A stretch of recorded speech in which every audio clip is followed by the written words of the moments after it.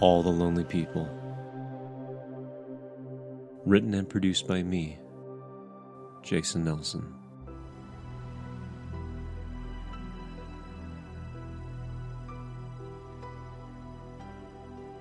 Chapter 1.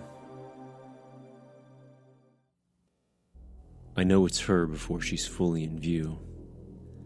It was in how the wind caught her hair as she crossed the apex of the bridge, turning and twisting in a familiar chaos before she brushes it away from her face and I see her.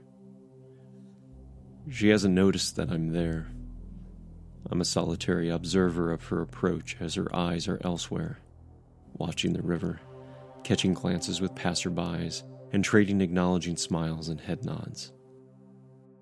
But then she sees me, and our eyes connect. She is smiling, and I feel that I'm smiling too. It goes deeper than that, though. The smile, the joy that's shared between us. There's something deeply personal that's shared in the space between us. I can feel a quick constriction in my throat, a tightening and a dryness about my eyes. I want to look away and have a moment to compose myself, but I also want to share this sense of feeling and emotion with her so that she knows my love without having to say it. She is almost to me. She'll reach out for me and I'll reach for her. The wind catches her hair. I reach out to brush it away so I can see her eyes, but before I touch her, I'm awake.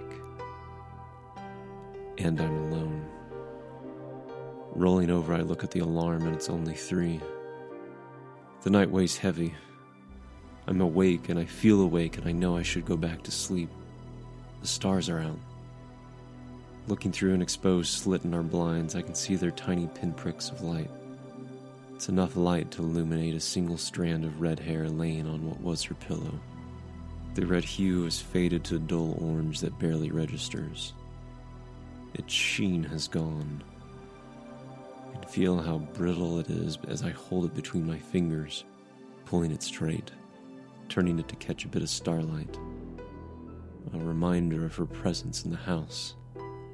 She's there in her dresser, the clothes in her closet, her side of the bathroom sink, and every crevice of the house is follicles and particles. I can see her on the bridge.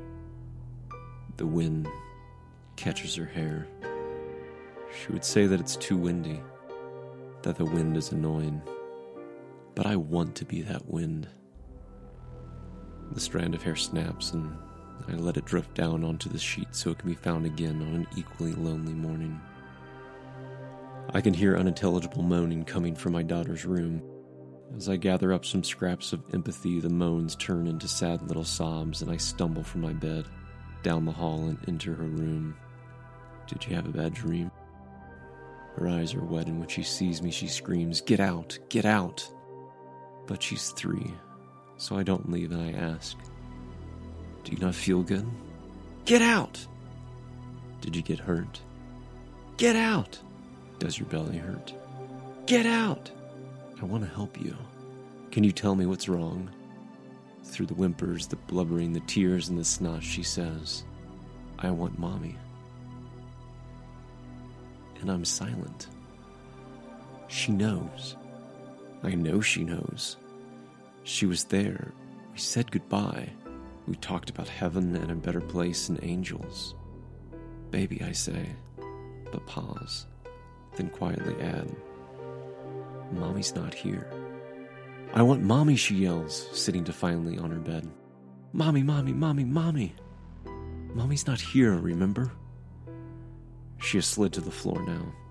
I reach for her, but she kicks at me. I try to pull her into a hug, but she slaps my hands away, using her feet to push herself further away, still repeating the screaming mantra of "Mommy, Mommy, Mommy, Mommy, Mommy." "Do you want to come sleep in my room?" I ask. "Mommy, Mommy, Mommy, Mommy, Mommy." I feel helpless. I sit on the floor some distance away, leaning my head against the wall, thinking about how I'd rather be sleeping. I'm not sure how much time has passed. She isn't screaming or speaking, but she's still crying. I reach for her again to lift her back into the bed and things intensify again. So I get up and leave her room, shutting her door, shutting my door, and within seconds I'm asleep.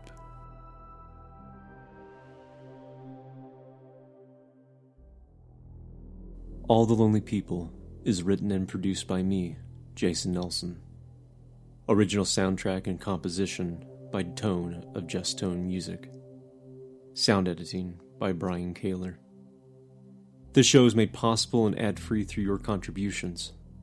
You can support us at patreon.com/allthelonelypeople. You can also purchase our ebook on amazon.com, as well as our soundtrack through iTunes, Spotify, or your favorite player. Spread the word about this podcast by following us on Facebook, Instagram, or Twitter by searching for All the Lonely People podcast. Leave us a review on iTunes. Share it with your friends. Tune in next week for another chapter. And remember, don't be lonely.